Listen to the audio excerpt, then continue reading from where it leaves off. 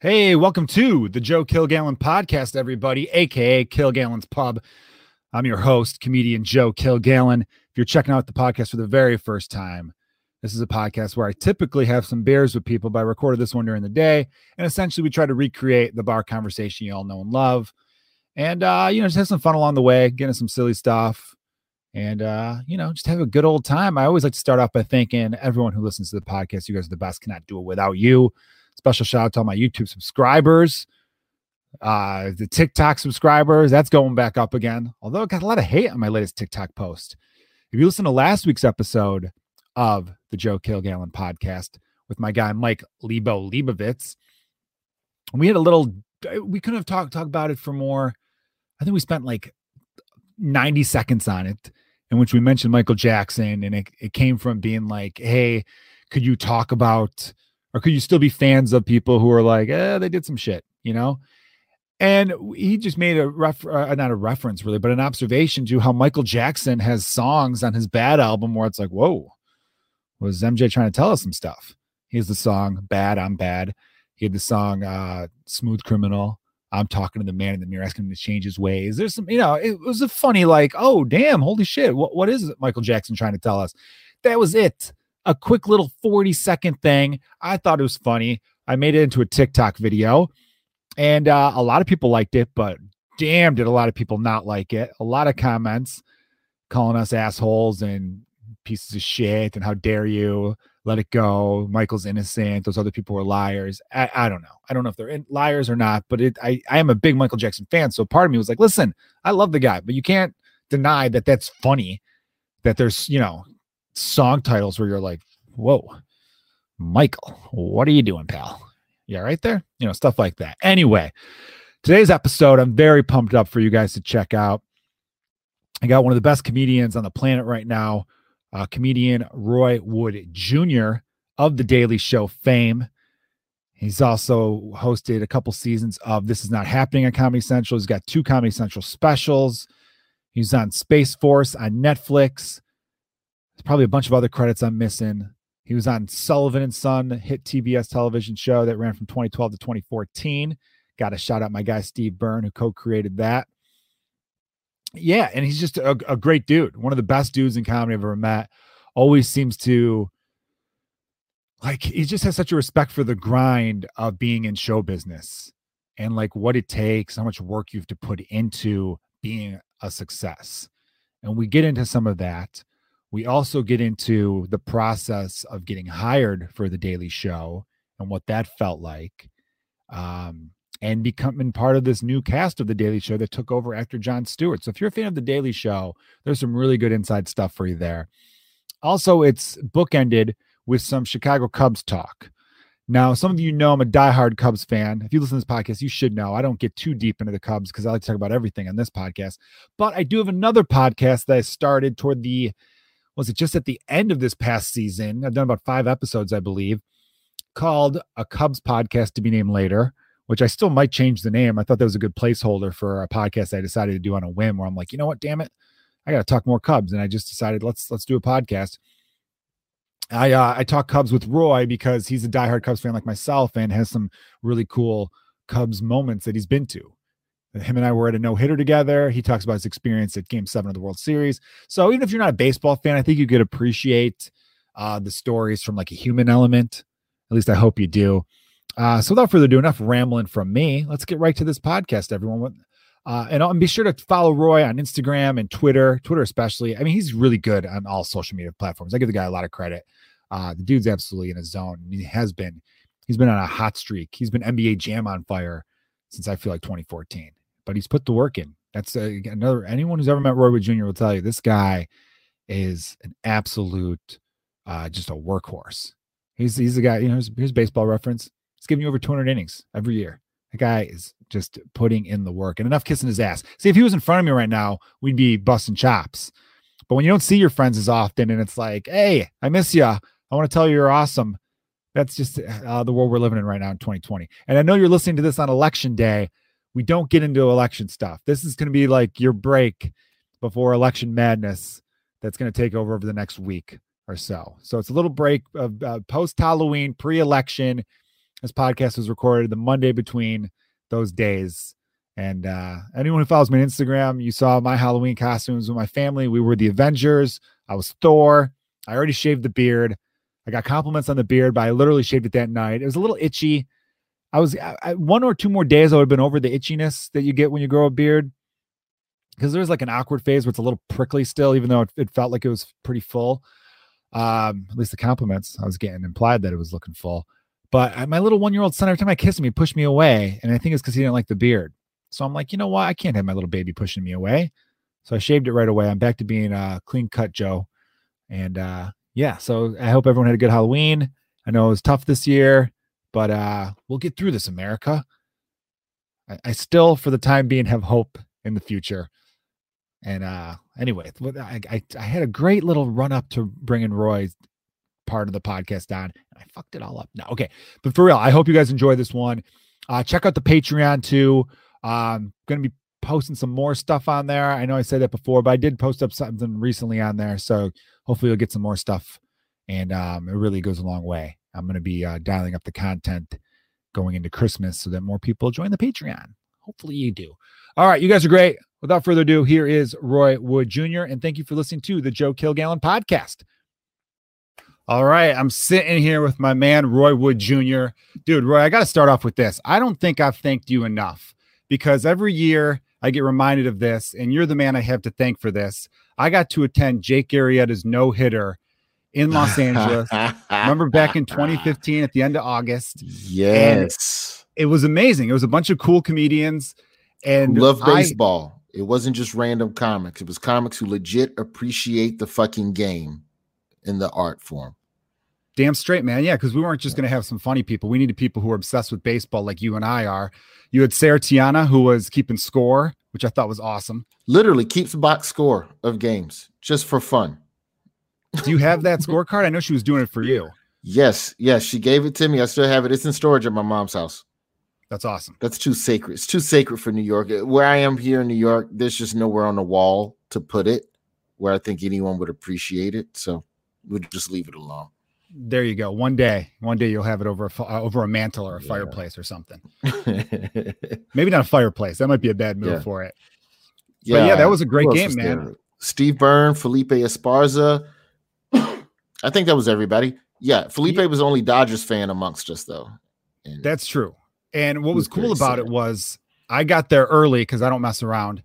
And it was Dodger headphones with a giveaway. So I'll give Dodger Stadium credit. They had some good giveaways.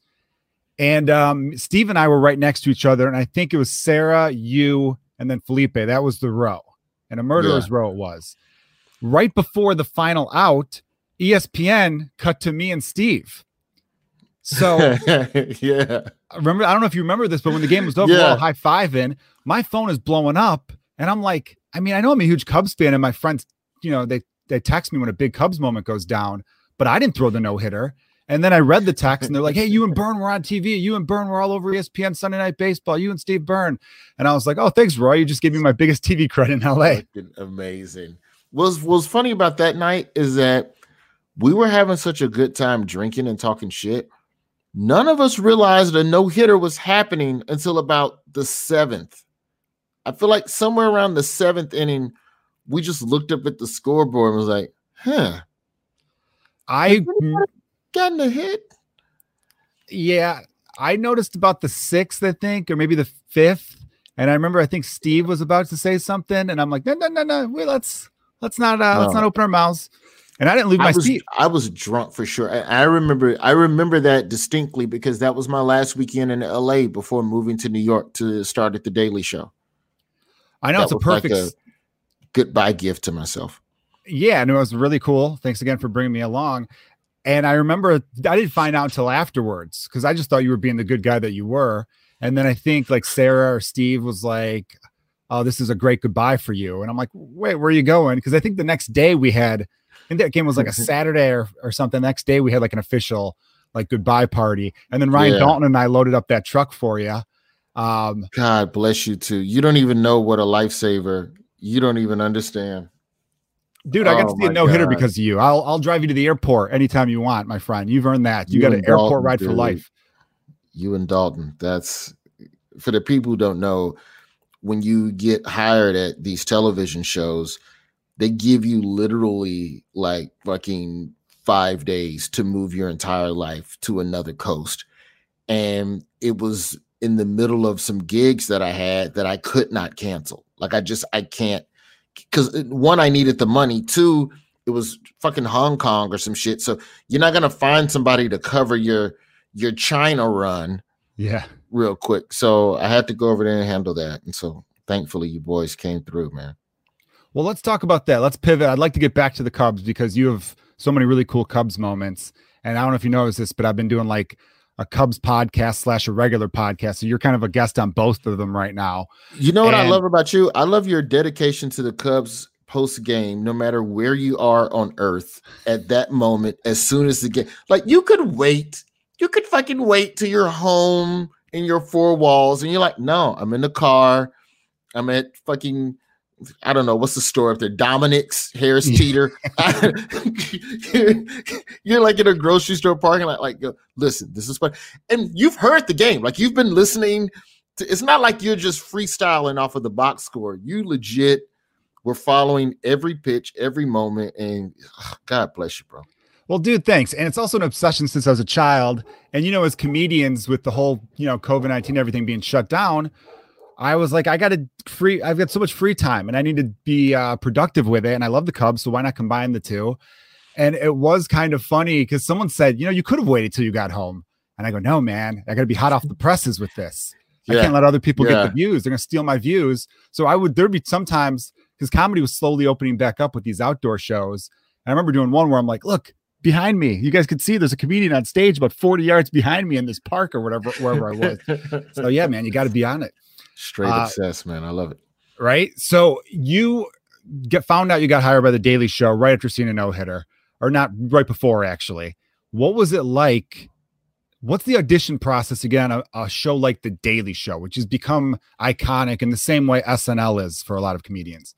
It's essentially, so I auditioned. This was my second time auditioning. I auditioned back in 2007 and shit the bed. And I realized what I did wrong was that I wasn't actively listening, which is part of acting and performance, is to pretend that you give a fuck about what other people in the scene are saying.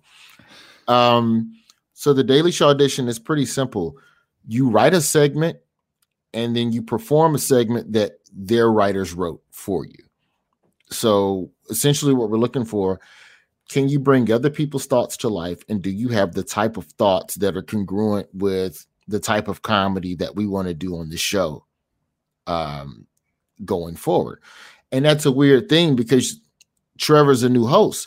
So everything that Jon Stewart's done, you can't even look at that because you can't assume that any of that type of pieces or ideology is going to be on the show. So you write out a segment, you send that in. If they like it, then you get to the second audition, which is essentially being able to come in and perform that material with Trevor. And so that's what I did. You sit down in a chair, Trevor's right there 3 feet from you, and you play it as if it's an actual episode of the show. And so, you know, in that they're clocking performance and comedic timing on top of you being able to write the stuff. It's can you perform it? Because, you know, it's still a show. It's not just straight up stiff journalism. You got to be able to bring the jokes to life. And it was just one of those days where just fucking everything worked out, man. Fucking 5 for 6 with 8 RBIs. Like just one of those days where you walk out of the audition and you just know, even if I don't get it, I fucking did everything perfect. And that's all you can concern yourself with as a comedian, as an entertainer, period. Do your part. Everything else is out of your control. And that was that, man. Like, I was like, yeah, fuck y'all. I'm headed back to the airport. So I didn't even book a hotel. Like, I fucking landed at like 11 in the morning. My audition was at 4 and I was headed back to a 7 o'clock fucking red eye to go back to the West Coast, and got the call on the way back to the fucking airport. That's awesome. And so that was that. That's some cool show business stuff right there. Yeah. You know, it doesn't always happen like that, but that was one where I was like, you know what? Yeah, that was a good fucking day. What was your reaction? I had Ryan Dempster, you know, former Chicago Cubs pitcher, Red Sox, Marlins. He was on my podcast about a month or so ago. And I asked him what was going through your head when you found out you got drafted by a Major League Baseball team. And I want to know what your reaction was, because the Daily Show, that's a huge deal.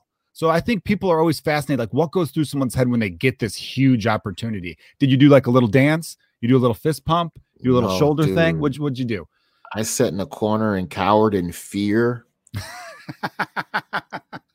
I am more motivated by fear of failure than I am a desire to succeed.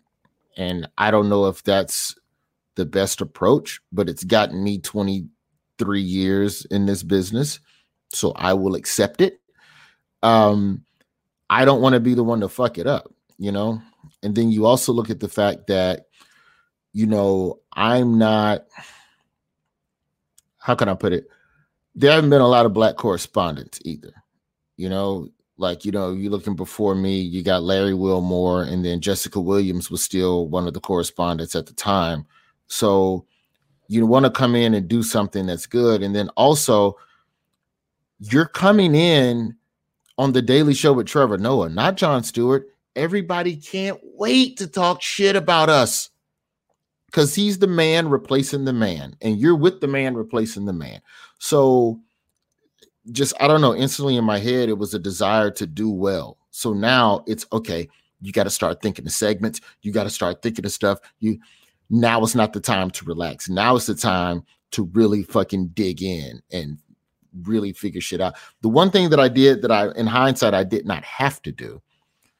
I thought that everybody at the Daily Show was some sort of amazing poli-science, Rain Man level, you know, like who was the state senator from Montana 1972 through 1976? Go. Well, it was this one and this. I started trying to learn all that. Like, I know all the presidents, but not in order. I don't know none of the vice presidents. I got hired by the Daily Show. I immediately start looking at online political science classes. Like, I must get smart. I'm not smart enough. I don't even know all the vice presidents. And that was something I did not have to do. Your job is to bring your perspective to the issues, and there's other people in it. Everybody has a strength, and together we form Voltron, or excuse me, for the younger people, Power Rangers. We form a Megazord or whatever. And so that was probably the one thing I did not have to do.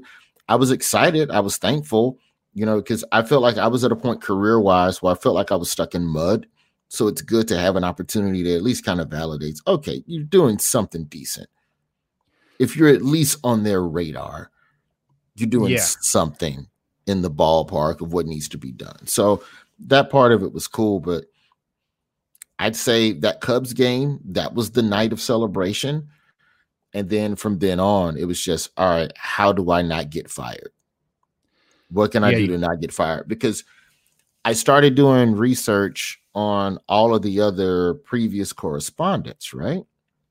And we talk about this Daily Show institution and all the stars that have come from this show, and such an esteemed fucking Jon Stewart's tree. The roots extend throughout the cable universe. There's way more motherfuckers who weren't able to pivot after this show. I'm just being straight up, and that's not a diss. That's not talking shit. It's about the fact that there are two paths when you leave a show. Same way we talk about SNL as an institution. It's a lot of motherfuckers who left SNL. Shit didn't pop for them afterwards. Yeah, it's true. And it could be for a number of reasons. That's not a knock on any of those people or their talents. My point is, as I started really doing the research on the lineage of the show, okay, well, what has everybody before me done comedically so that I could find my own lane? You start finding out that this hit rate of people who leave and really pop is not as high as what people purport it to be. So, of course, there's plenty of people, but when you look at the entire talent pool, it's not as big of a percentage as people think. And so that fed the paranoia, you know, because that's me. I'm looking for how this will go wrong and how can I avoid that? And so that became my approach. So I don't know, man. Fear has a way of taking nervousness off the table for me. So I don't know. No, dude, it's philosophical in a lot of ways though, because I was talking to a guy Mick Betancourt. I'm sure you know him, right? Mm-hmm. He was Yeah. talking once where he says so many people have a fear of success. And I go, really, fear of success? He goes, yeah, because think about it this way. If people had a real fear of failure, they'd do everything to run from it. And you were an example of someone who really does have a fear of failure, because the way you're describing it, you're immediately going to a place where it's like, how do I avoid all of that shit? I don't want to be just another name of someone who took this opportunity and didn't cash in on it or didn't make my mark. And man, I did not realize the amount of pressure, because you guys were essentially Saved by the Bell, the new class. You know, it's like you got Trevor, who's great. It's going to take time for that whole class to find its footing, though, you know? Here's the kicker, bro. We only had 6 weeks from when Jon Stewart did his last show to our first show. Wow. 6 weeks. So at a weird time in America, redefine, yeah, in an election year, with an election coming up in 2 months, we're having to figure out what I have to learn this job, and then also learn what is the tone of the show. What's my voice? Where do I fit in all of this? And I got to give Trevor credit, because, he really got out of the correspondence way on the front end and really letting us pitch stories that we were passionate about, because that essentially made us more comfortable. So you're not sending me out on something that that I'm not vibing with. It's like, no, I actually give a fuck about this issue. So that means you're going to ask more engaging questions, which are going to create more interesting moments for comedy in the room with the interview subjects. So yeah, it was definitely like a lot of things happening at the same time creatively. And, that part of it was a little nervous, but on the actual night, on the night of the first show, my number gets called. And so on the one hand, I'm nervous. But then that's where, thankfully, doing a lot of like late night television and Last Comic Standing, like I've done live television enough to know that it doesn't fucking matter. Just read the prompter and do the jokes. Yeah. Forget the fact that this is airing on 12 different Viacom networks simultaneously, and every TV critic on earth is going to try to rip this to shreds in the morning. Just do your job. And you hit it out of the park, man. I remember your first one. You had that great thing about, if a black guy were on the spaceship, like, we can't even get a cab. We're not getting on a spaceship. Yeah, we're not going to Mars. Black people aren't going to Mars. Stop giving a fuck about any news about Mars. Like every 3 weeks they release some new interesting tidbit about science shit in space, and I'm like, motherfuckers can't get approved for home loans on Earth. You're not getting approved for a Martian fucking trip. Dude, that's great that Trevor was. I love it as a comedian myself, obviously, and someone who was a fan of that show, years before I even got into comedy. I feel like I love hearing stories where people in charge get out of the way. I read a whole thing about how so many of the HBO shows are successful because they don't do network notes there, really, Mm-hmm. And so much about like these, network shows where executives come on down and they're always getting in the way and changing things, where it's like, damn it, you hired these super talented people, get out of their way, let them do what you hired them for, and everyone will be happier for it. Because man, I feel like my first year, I moved to LA in 2014. I was a stand-in on Sullivan and Son, which is a show you were on.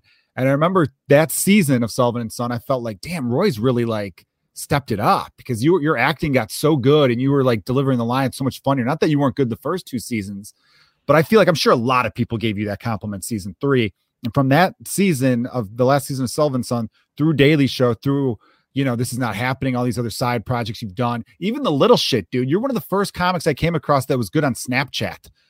So many comics I know sucked on Snapchat. I don't even know why I had a Snapchat. I couldn't stick with it, man. That CPT time stuff was so funny, man. Man, thanks, brother. Like Sullivan and Son was a fun time, but then that also taught me a lot about just acting in general. Like, I think the best thing that could have happened, like, because there were 10 characters on that show, and granted, I was a lot, essentially like one of the lesser characters. So you don't have to play to me every episode, but it was dope. Like, it was like being the rookie. It's the rookie quarterback who's got to sit back and watch the vets.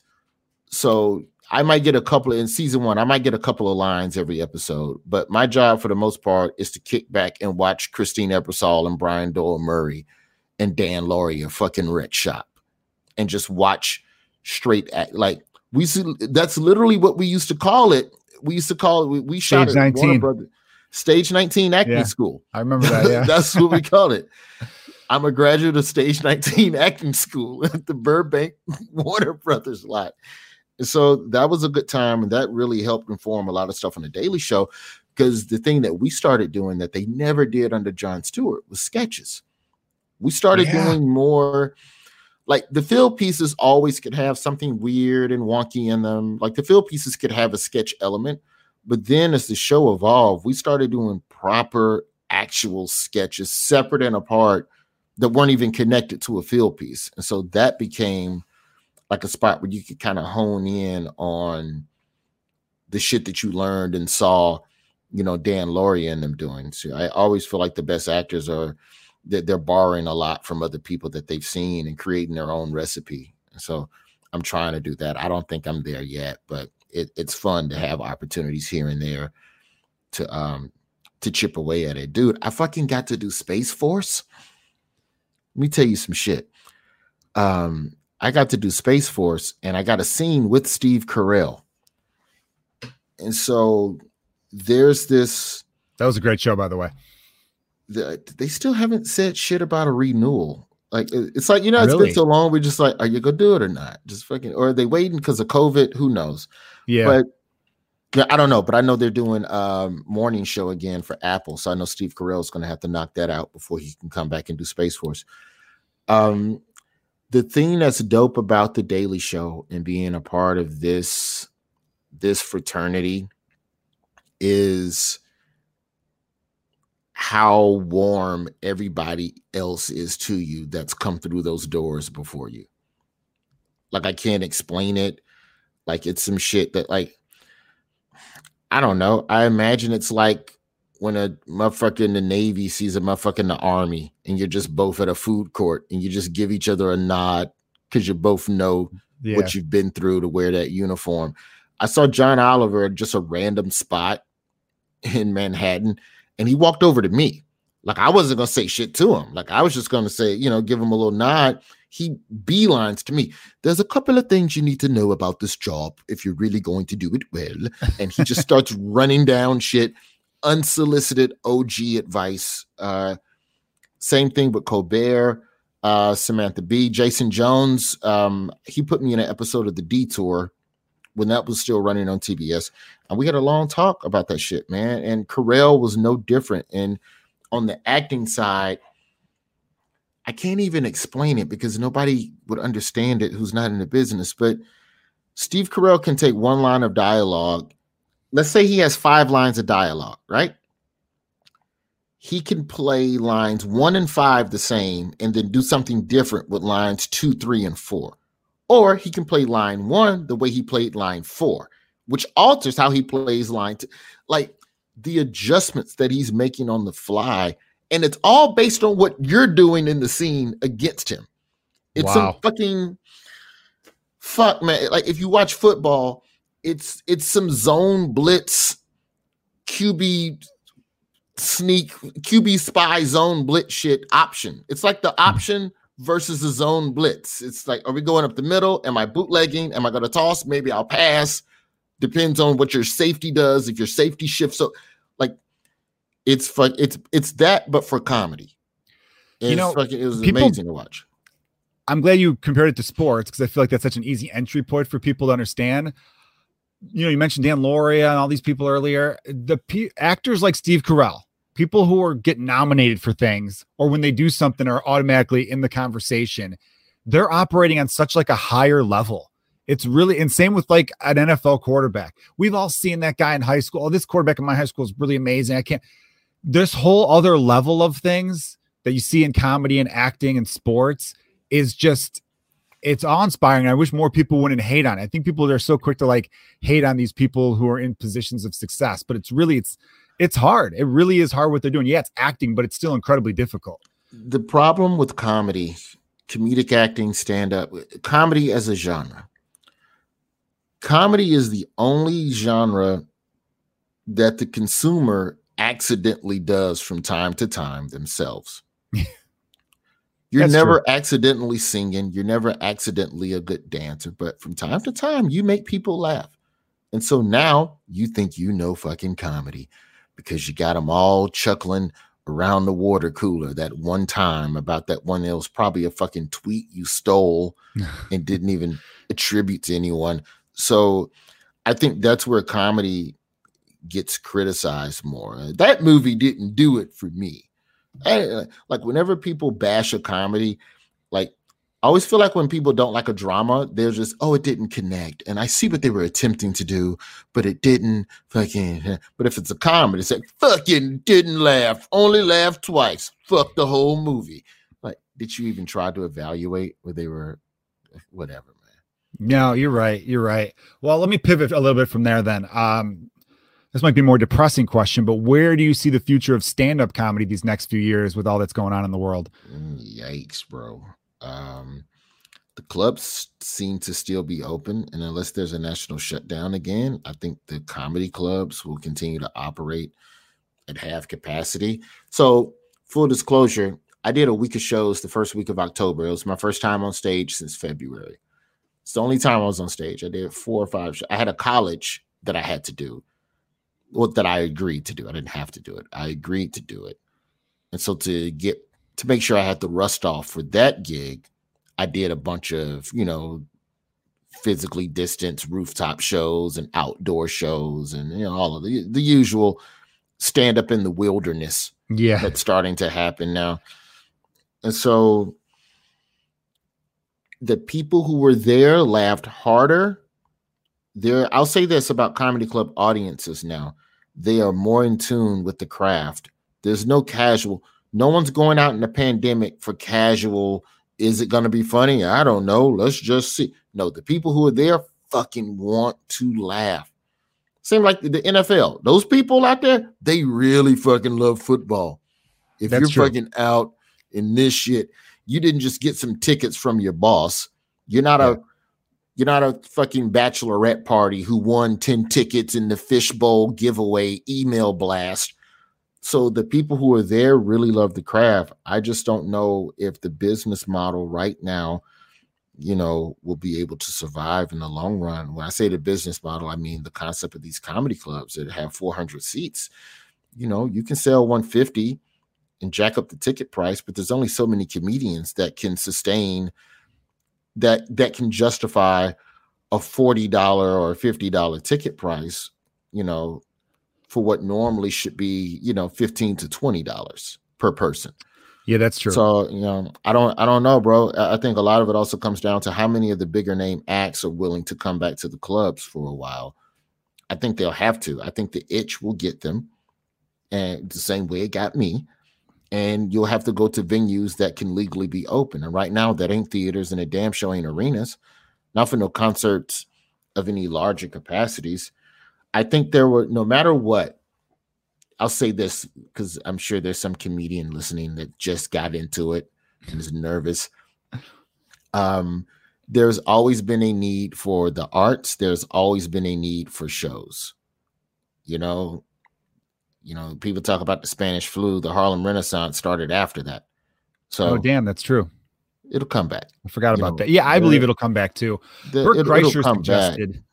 Did you see what he suggested? Bert Kreischer said that like some of the really big names, like the guys who are selling out theaters, they should even go to these comedy clubs and do Mondays and Tuesdays just to like really give them a boost. That way the comics who are already kind of doing those funny bones and improvs, they don't really lose their spot. Cause I guess the fear was that some of the theater guys would go back to the clubs and then it would push. Oh yeah, everybody gets demoted. Down. Yeah, everyone's down. Everybody gets demoted. It's like if baseball just lopped off single A and double A. Which is kind of what happened, actually, when you think about it. No minor league season last year. It's like that works because it keeps the clubs open in the long run. But then the question becomes, if the bigger name acts play on a Monday, Tuesday, the guys who are trying to sell a ticket, like I'll use myself as a perfect example. I don't sell out everywhere that I perform. I probably have, I'd say 15 cities where I know I can go in on a weekend and I know every seat is going to be filled and we may add a show, right? Let's take a market like, say, I'm trying to think of a market where I just sell okay. Let's say Austin, Texas, which Cap City Comedy Club just closed, RIP. Yeah, it sucks. Cap City Comedy Club seats about 300 or so people. In a regular non-COVID weekend, I was probably selling about 250 seats out of 300, right? That's great. Respectable. That's good. That's a good thing to build on. You come next year and 250 becomes 300. But I've never sold that club out, right? And only sold 250 when you can fill that bitch up. Now with COVID, you can only sell, let's say, 75 seats out of 300. Let's just say it's 25% capacity, right? Yeah. You're going to have to charge more to see me at $75 to make up that money to stay open and be functional. And to Bert's suggestion, hopefully there's enough people like me where $75 people would pay damn near double to keep the club open. But what the club may end up having to do is to go from being a 4 or 5 night a week club and become a 3 night a week club and book acts like Bert and Bill Burr and all of these people that already do the arenas and book them on those weekends just to stay open. And everybody, guys like me in certain markets, I got to go back down to AAA. And that is what it is. And that's not a bad thing if we're talking about the greater good of the craft and the business. But I'm also on a fucking television show and I have money to kite me in between. When you and I both know that comedy is sustained by the guys on the road. The comedy clubs are sustained. You know, I was a road comic for a decade before I moved to LA. I was in Birmingham and I logged 500,000 miles between 2 cars. So those are the guys that keep the clubs open, but they also appeal to the casual comedy fan. And I really think that the business of comedy boils down to the person who was deciding between us and a movie choosing us. Yeah. That's where the comedy club money is made. It's made on the people on the fringe who wanted to do something different for a change or, ooh, let's mix it up. Whereas right now, motherfuckers leaving the house, they got to love you. They got to fucking, I am risking infecting my lungs with the shit to come chuckle. So I got to know who you are. So I think comics can counter that by doing what they can to build their buzz online. And you may see a rise of indie venues. I personally think it's going to go back to the speakeasy, bro. That'd be kind of cool though, actually, in a way. I mean, think we're going back to the 100 seaters with like 50 people in there. Sexy, and just you know? Yeah. That might like be that, the man. new fucking thing. And you figure out another way to get your money. Yeah, for sure. All right. Well, let me, I don't want to hold you too much longer, but I got to ask you, it's the 4-year anniversary. You and I are talking 4 years ago today, the Chicago Cubs beat the Cleveland Indians to win their first World Series in 108 seasons in Cleveland. Game 7. You were there, Roy. Tell me what it was like. And also you got to address your attire for that game, what you were wearing. All right. We'll start with the attire. So when I first got to New York, I was gifted a Chicago Cubs bathrobe. It looks like the Cubs home jersey, right? It's so cool. So I'm gifted this robe, and I remember going to a game early in the year that year. It was like an April, still breezy at Wrigley. I go, well, you know what? The robe is the perfect fucking thing to wear to that. That makes perfect sense. So I wore a fucking Cubs robe to a baseball game. Had to leave it open though, because people assume you're naked underneath when you have a robe on. That's true. So the Cubs won. And then I thought, all right, that was funny and stupid. I ended up going to another Cubs game. I was like, fuck it, I'll wear another one. I'll wear it again. Wore it again. They won again. Then when I watched them at home, I'd wear the robe. So then I just called it the victory robe. I was like, this is the Cubs victory robe. So this is the lucky robe that I will wear when I'm doing XYZ, anything Cub oriented. Addison Russell hits the grand slam game 5. Game 6. Sorry, I'm game 6. Game 6. I'm sorry. Addison Russell hits the grand slam game 6. I turn to my girl. I go, these motherfuckers might go to a game 7. And it's the middle of a work week. I think game 7 was on a Wednesday. Yep. Maybe a Thursday. I'm pretty sure it was a Wednesday. And so Trevor Noah is a huge sports guy. He's from overseas, so he's more of a, English Premier League, but he understands the gravity of a game 7. Oh, those guys get it. Yeah.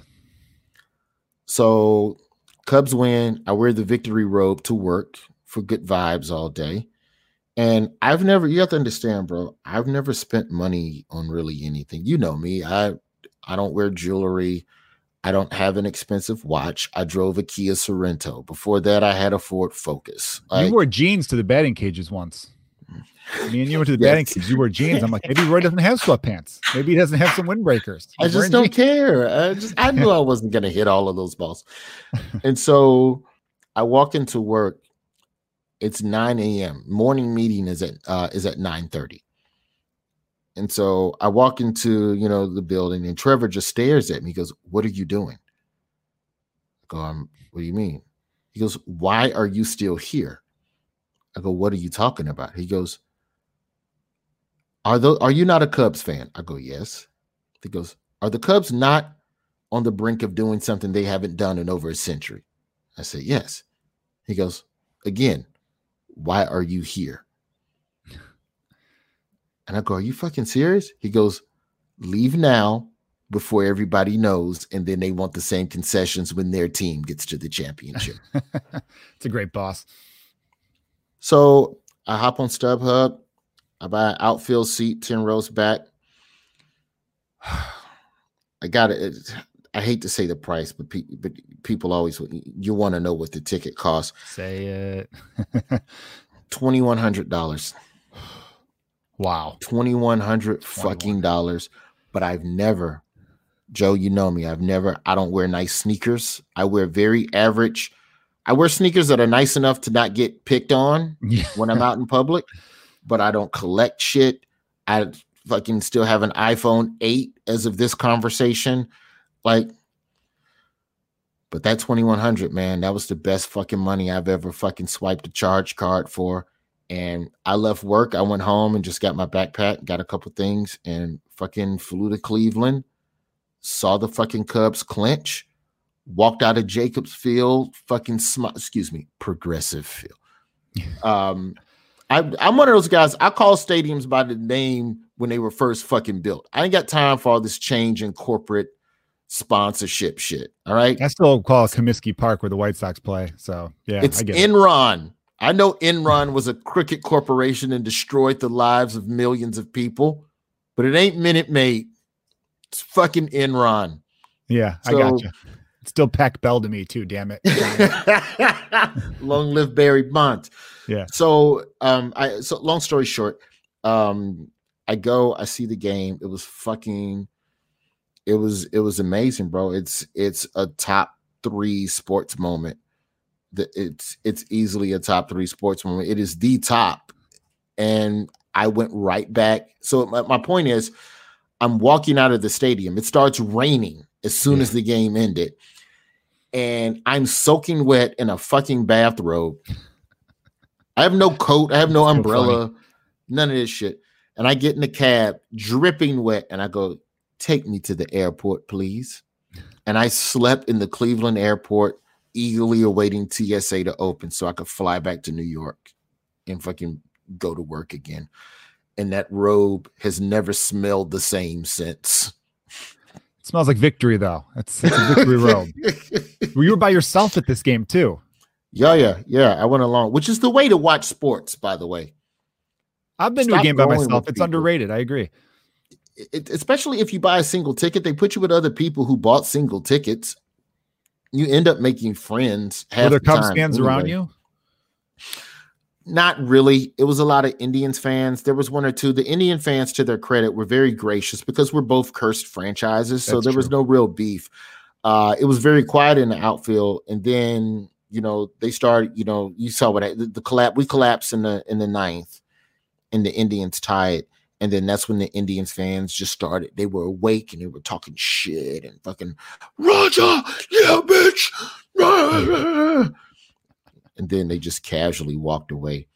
There's a great picture of me. If you search Cubs Game 7, it's somewhere in the Getty images of me holding up the Losers No More sign that I made during the rain delay, and just a dejected Indians fan walking past me. And it's just so fucking perfect. I've seen that So sign. perfect. It's a beautiful image. That's another thing you should get framed. You got a lot of things. I know you're not a materialistic guy, but I want you in a home, in a nice house, cigar, and all these cool memories behind you. Yeah. And people recognize you, where they're like, "Hey, you're on the Daily Show." The photographers did, which was weird because funny. Like we were sitting left center field, so we were in the just off of the hitter's eye. So all the media was in that pit taking photos and shit. So they looked at me like, "Oh, what are you doing here? Aren't you supposed to be at work?" I'm like, "My boss is cool, bitch. Yeah, I'm here."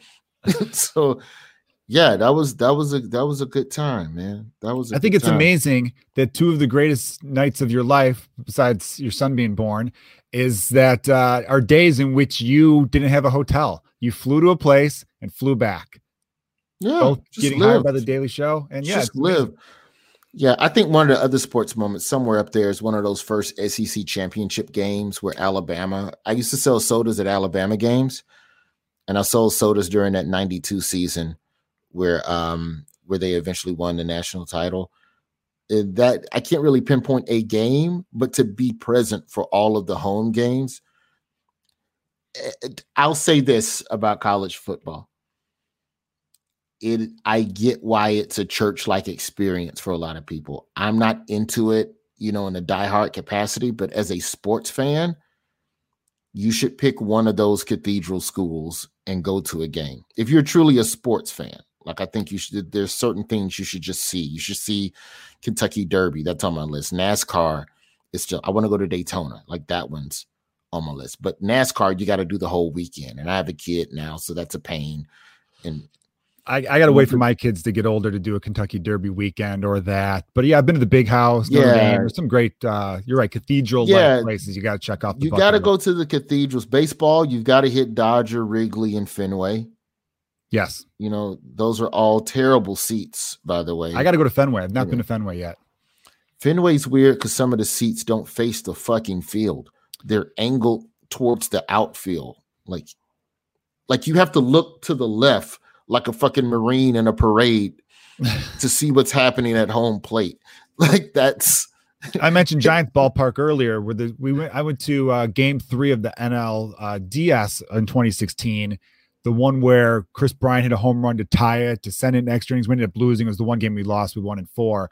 But where I was sitting, like way up in left field, you couldn't tell if it was a home run because you're up so high. Looking down, you couldn't see the fence. So I remember when the ball was in the air, I reacted off the Cubs dugout. I saw the ball in the air and then I looked to the Cubs dugout and I saw them put their arms up and I'm like, home run. And people are like, are you sure? I'm like, yes. And then that's when you saw Bryant start to trot around the bases and then everyone, And I'm like, that's a modern stadium. Fenway was built in 1912. So I get it there, but a modern stadium, get your shit together, You think Bryant stays or you think he's gone? I think he's gone, sadly, because I love the guy. It was just a bad timing. As a dude, when they kept him in Iowa for that extra 2 weeks or whatever that was in 16, I was like, it's gonna come back to bite him. I think it might bite him, but this whole COVID year was so crazy, bud. Like, think about as guys like us who, travel doing comedy, we kind of understand in some regard the need to blow off steam after a bad set, right? With COVID baseball, when these guys who were struggling, because a lot of big names had bad years this season. Yeah, Javi had a tough time. Javi had a terrible year, and then like Nolan Arenado on the other side, and a few guys in Boston. Even Corey Seager before the playoffs had a rough year. Not Corey Seager, Bellinger. Christian Yelich had a terrible year.